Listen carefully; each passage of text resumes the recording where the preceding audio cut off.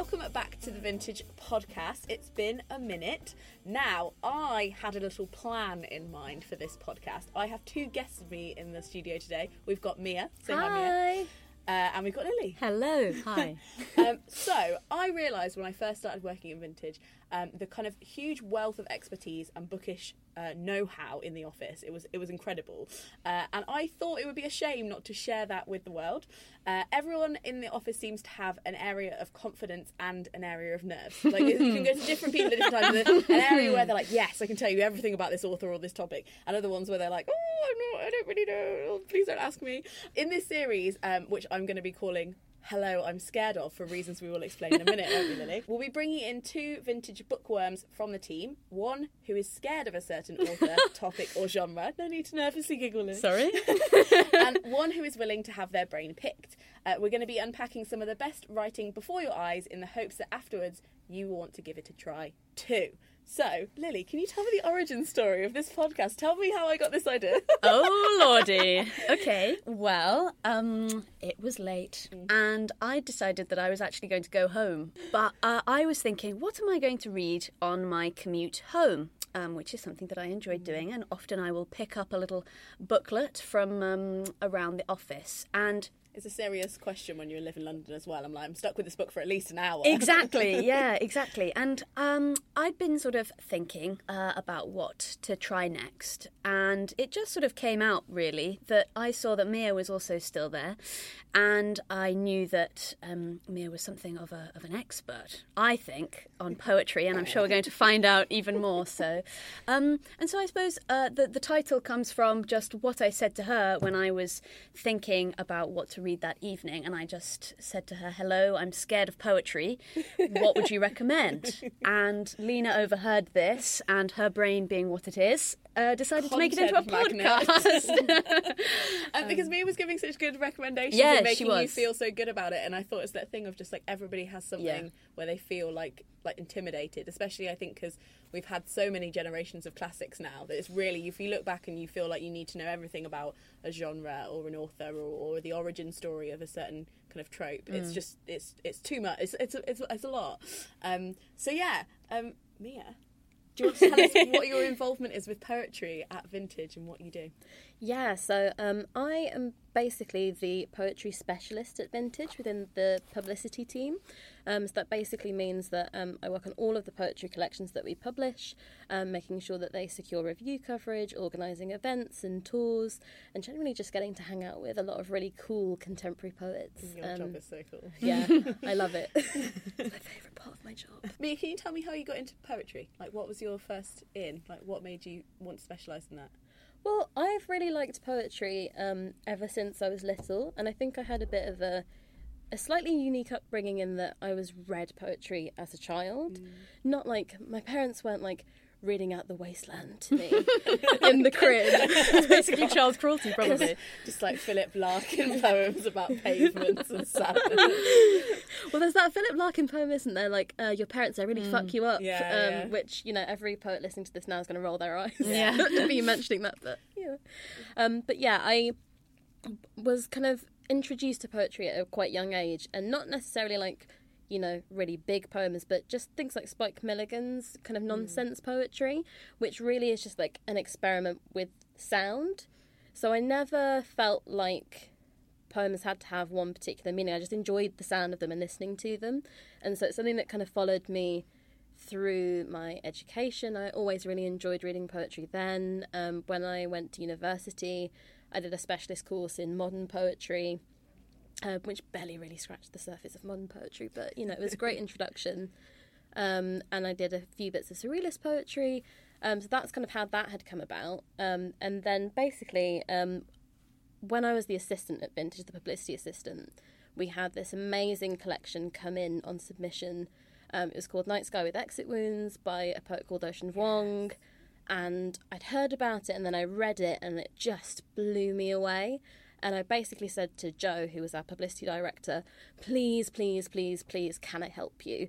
And because he was getting married, it kind of turned out that it worked a little bit better that I got to do the campaign. But so, yeah, and that went quite well. And then I think it kind of gave the publicity team a bit of trust with me with poetry. And they kind of said, look, you clearly really enjoy this. You clearly know more about it than perhaps some of the rest of us. Would you like to take this forward as a project? And I was like, yes, please, that's what I was angling for. Like, this is my destiny, I would take it up. I'm taking up the sword. Lily, you perhaps have an origin story with poetry that's a bit more similar to mine, and then you were a little bit scared of it. Because I've kind of done like an English undergrad and an English masters, and I still look at poetry and I'm like, do I understand this? Am I getting what I'm supposed to get from this? Is this what does this mean? Is this good or bad? I can't tell. Yeah. Tell us how your interactions with poetry over the years and how you feel about it. I mean, I was just sort of vigorously nodding my head then and realised that won't have come across on a podcast format. But yeah, I mean, like very similar. I think theoretically I did study poetry as part of, you know, my English literature studying stuff, but it was never modern. It was always, you know, Donne, or it was Marvell, or whatever, you know, Shakespeare. Rape of the Lock. Exactly, and you're like, oh, ha, ha, ha, yeah, I get it. But it felt like a completely different thing somehow. I suppose, yeah, I feel like it was a semi-part of my education, but it was always kind of canon poems, and it was always thinking about how the poet had played with artifice or played with form, and it was very easy to somehow distance yourself as a kind of reader or listener from the poet. It was always like the speaker or the voice or the character in the poem. And something that I find really scary, I think, about modern poetry in particular, and I'm probably using like modern poetry as a term completely wrong, forgive me. We're going to ask Mia what that is in a second. Yeah, please, I didn't even could know. you? Because, yeah, I guess something that I find scary about that as a thing is that it's more difficult somehow to kind of separate the poet from the poems. And so it just adds this kind of level of pressure somehow to, like, if the poet is bearing their soul and they're in the room and they're alive and they're telling you, you know, this is my deepest, darkest fear or hope or love. And here are the most, like, amazing words that I can think to try and say it in. And then you just read it and you're like, nah, mate, just doesn't, that didn't do anything for me. There's something so sort of deeply cringeworthy and awful, and I just feel very guilty about that. And I can't tell whether it's that I have no taste, and which is very likely, and whether it's that, you know, the poems are sort of going over my head somehow, or whether I am just too emotionally frigid to accept like a poem where someone is just being like, this is something that really hurts me or something, and I just go like, no, I don't like this, thanks. Do you feel like the stakes are quite high and the level of autobiography is like, it feels like, should you respond to it as a reader or as like a sympathetic human, and like it's a confusing relationship? Yeah, I think so. And I think with, say, a novel, I think because the poetry as a form is so minute and intense, and that's kind of the point, you know, it's like squash saturated. That's a really bad analogy, but you know, it's so tiny and condensed and intense that, whereas, say, in a novel, you can kind of get on board with some bits and not with others, and it just feels less high stakes, less personal somehow. That makes sense. Whereas if a poem doesn't do what it seems to be trying to do, it just feels like, well, that's gone then. That hasn't been successful. I feel like it's either like a yes or a no in a way that novels maybe don't feel like. It's like a stand-up or something. A stand-up comedian saying a gag. If you don't laugh, that didn't work. And I feel like that's with poems, you know? It's like, do you like it?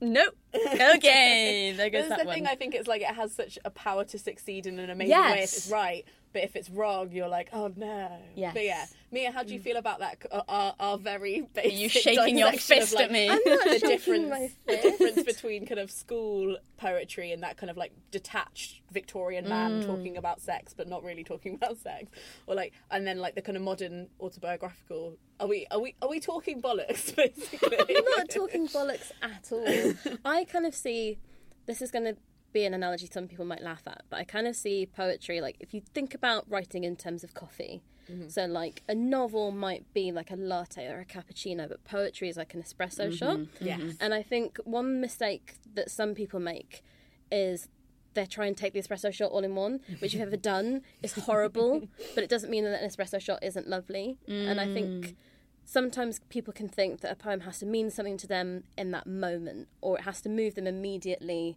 while they're listening to it or watching it. But actually, I think one of the reasons I like poetry is I can read the kind of same 30 lines 20 times in my life, and each time I get something slightly different from it. So I think part of the problem is some people don't spend time with poetry. No, and I think it's also this kind of like we live in like a Goodreads world where it's like, what am I reading? How many can I read this week? Like how, like I've got to read. And again, I guess because I feel like I'm trained to read a novel, I'm like, I'll start at the beginning and I'll finish at the end. Then after that, I don't need to touch the book again. Whereas this, you're saying it's more kind of like you need to live alongside the poems and like, like rush them. Take them in. And like, I never read a poetry collection chronologically from start to finish. I kind of dip in and out of it. I might pick a random page to have a read of, and then later on pick the same page up again, or flick to another section. You don't quite have to read it in the same linear way that you would have to do with a novel. The choice is kind of up to you. I also think I'm very guilty in terms of that because I do tend to read on a commute or when I'm like semi doing something else because there's 24 hours. I think sometimes poetry needs space more, and it needs your kind of attention in a way that I maybe don't give it sometimes. You know, so the things I've read, poetry collections that I've tried to read recently where I've been like, no, Lily, snap out of it. Come on, read some poetry. It will be fine. It'll be good for you. Like medicine. I feel like I've been on the tube reading them and sort of been like, okay, I feel like you're referencing something that's gone over my head, or this emotion hasn't quite hit, or something. But when I've then actually gone back to it later on to either try and talk to someone about it, so say if someone's recommended it to me and I want to like tell them what I thought, I then go back to the poems sort of in the quiet of my room and actually go, oh, that's no, fair enough, that is actually quite good. Yeah. And so I do wonder if it's just a kind of, maybe I need to find the right cafe to have my espresso in. Oh, deep. I think also, like, one of the most liberating things that ever happened to me with poetry reading was, I'm going to be really like a pastiche of myself here, and say, in a university lecture, in my first year of university, one of my lecturers kind of came storming in, and he was giving his kind of lecture on modern poetry, and he basically just said, poetry has no meaning. Like, none whatsoever. Like, and we were all there like... release you from that now. We were all there like, of course it does. That's not what they said at GCSE or A-level. And I was thinking like, oh my God, how... And I was angry for a long time. I was like, how dare he disrespect... But what he was trying to do was kind of liberate us from this feeling that we're missing something, or that like something has gone over our head. It doesn't have to mean one particular thing. And I think the more I read poetry, the more I realise no one poem means any single one thing to one person anyway.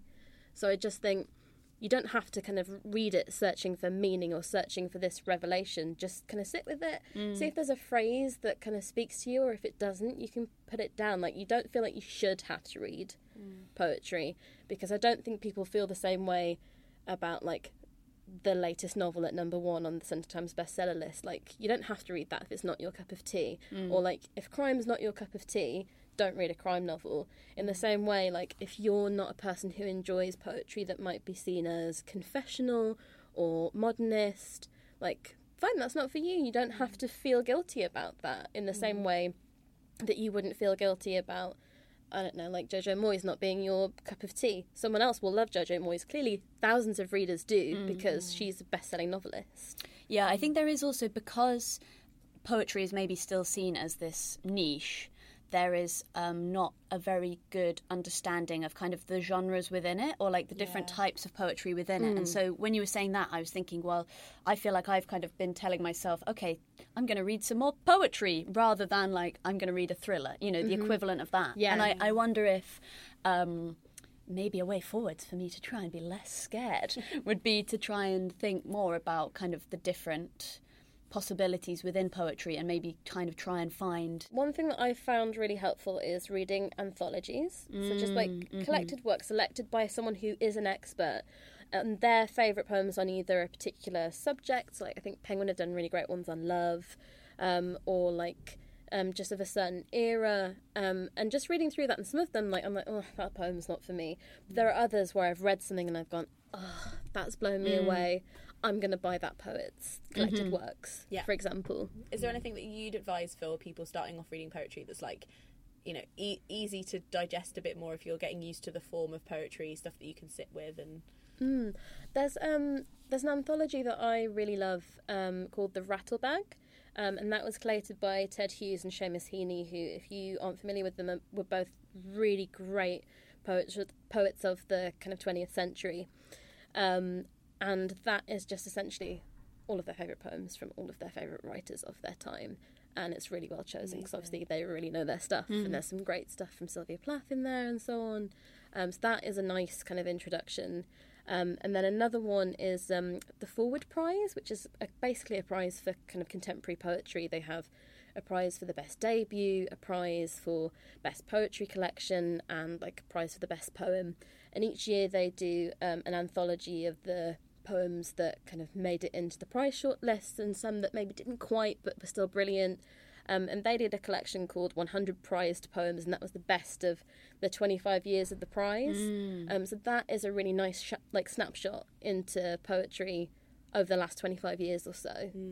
And who are some of your favourites? Like, they're not even accessible, but they're just brilliant. Like, they're the ones that we should be working towards being able to tackle.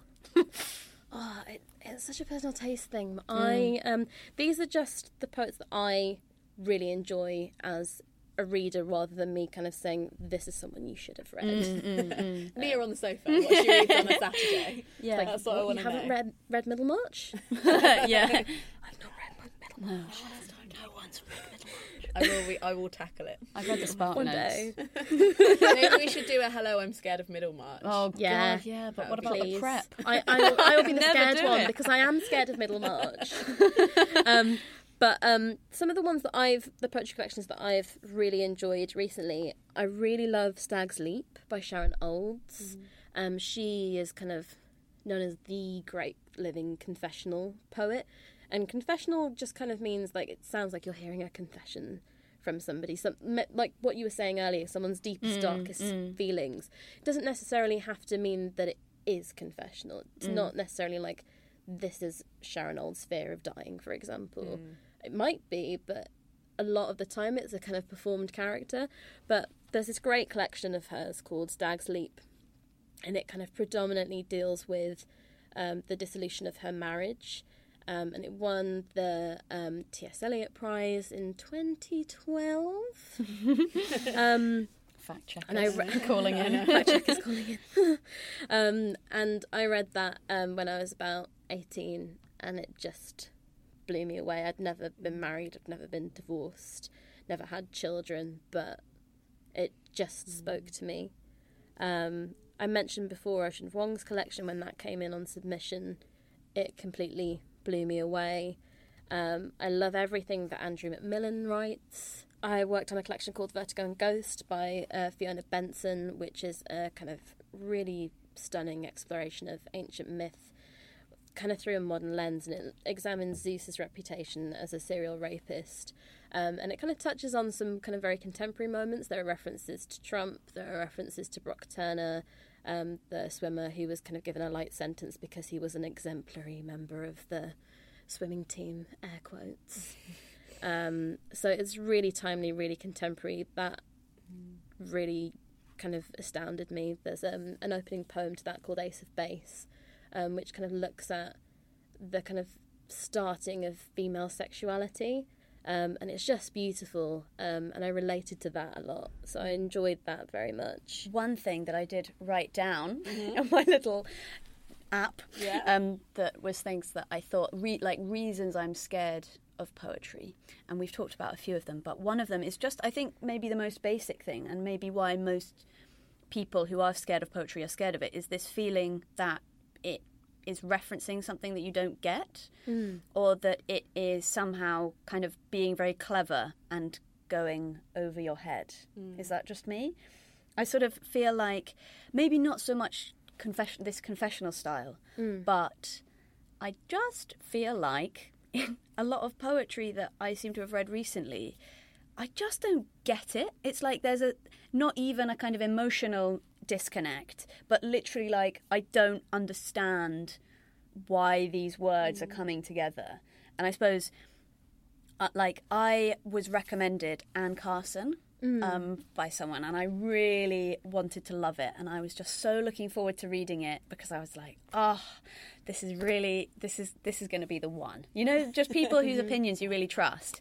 And I genuinely have no idea what this book is about. Like I read it twice and I still just don't, it just doesn't make any sense to me, cognitive, and I just and I sometimes feel like maybe because poetry is maybe referencing things that are either very personal or maybe very specialist somehow, I sometimes worry that am I reading this and not getting it because I'm being stupid, or is this something that I should then look up?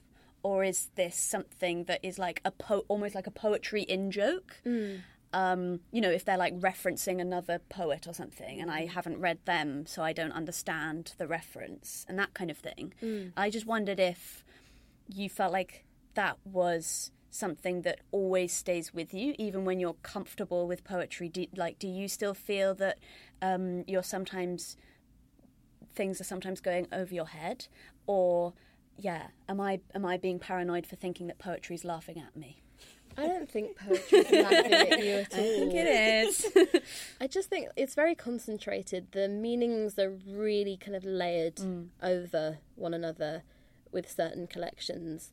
And even as someone who's very comfortable with poetry, there are occasionally some things where something has kind of gone over my head. Occasionally, but I think that's fine because I have it for a second. I have that with novels sometimes. There are kind of some novels that I read where I'm like, I can see you're trying to do something, hasn't quite done it for me.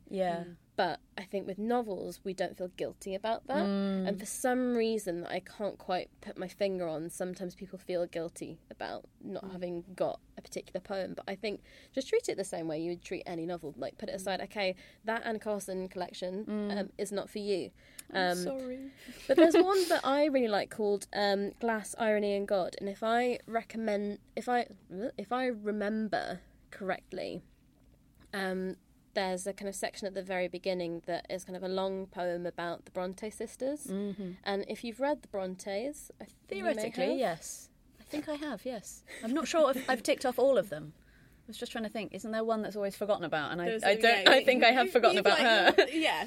I know of Brontes as a concept. But like that is a quite nice one too. But maybe Anne Carson just isn't for you, but move on to someone else in the same way that someone might kind of say, like, I don't know, Ian McEwan's not for me, but I love Salman Rushdie. Yeah.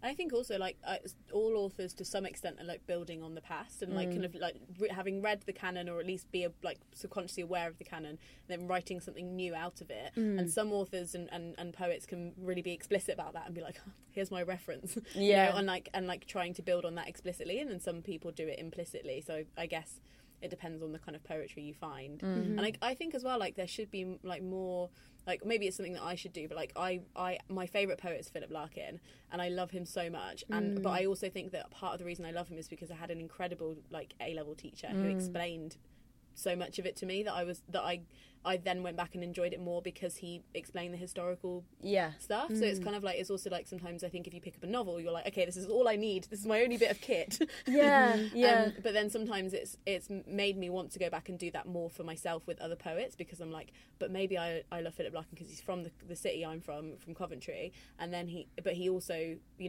like I know I get some of his jokes now because I had to look them up. And I do think there's a bit of a sense of sometimes with a novel, if you look at it too closely, if you try and unpick it too much, it falls apart and you actually lose its essence. Whereas like the best poetry is the other way around, and the more you try and actually give it that space and delve in and do your have your teachers, it definitely does, I think, make it seem less scary and kind of more, oh my God, this is so dense and great. Poetry detectives. Poetry detectives. Yeah, subtitle. One thing I would say that I would recommend to anyone who's interested in any form of literature is to read Homer. Because that is the start. No, don't say oh no. Don't say oh no. Of it, don't is panic. there? Yeah, That's so you can big. get the graphic novel. But Yes. also, like, there's a new translation of the Odyssey by a lady called Emily Wilson, and it is brilliant. And there's an audiobook of it too, so you can listen that to it sounds and good. get a sense of the rhythm. It's written in iambic pentameter, so it lends itself really well to the English language. It's got that da-dum, da-dum, da-dum kind of rhythm to it. And that is really clever. It's really accessible. Nothing will go over your head. But it has influenced every poet and every writer out there, and I feel like you will get a lot more in jokes knowing a little bit more about the Greek classics. Also, they're really fun. That's the one text. All right. It's really fun. All right, You can do Mum, it, I'll you read can do it. Homer.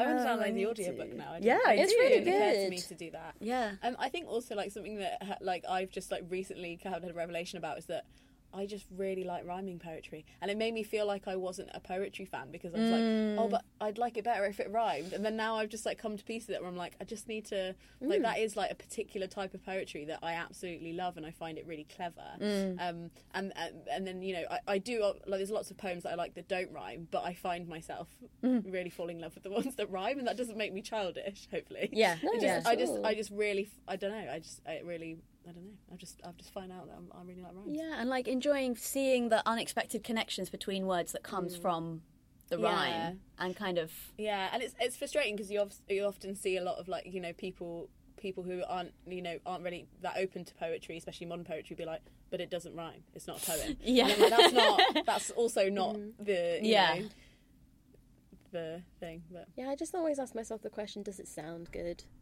That it doesn't have to rhyme, it doesn't have to have a particular like regularity in the rhythm. Does it sound good? yeah. That I think helps a lot. Well, I thank had you. one more thing. Oh, yeah? Well, I just wanted to turn the little microphone back onto you. Yes. Because I obviously follow your social media accounts, as I'm sure everyone listening will have done, because it's great. And I notice that actually Lena is quite the poet herself. And I suppose I just wanted to ask you a bit about that and how you found that, and also how you married that up with earlier. You said that you were also scared of poetry. Well, I am, and I think it's so basically. So here's like a conundrum I'm going through.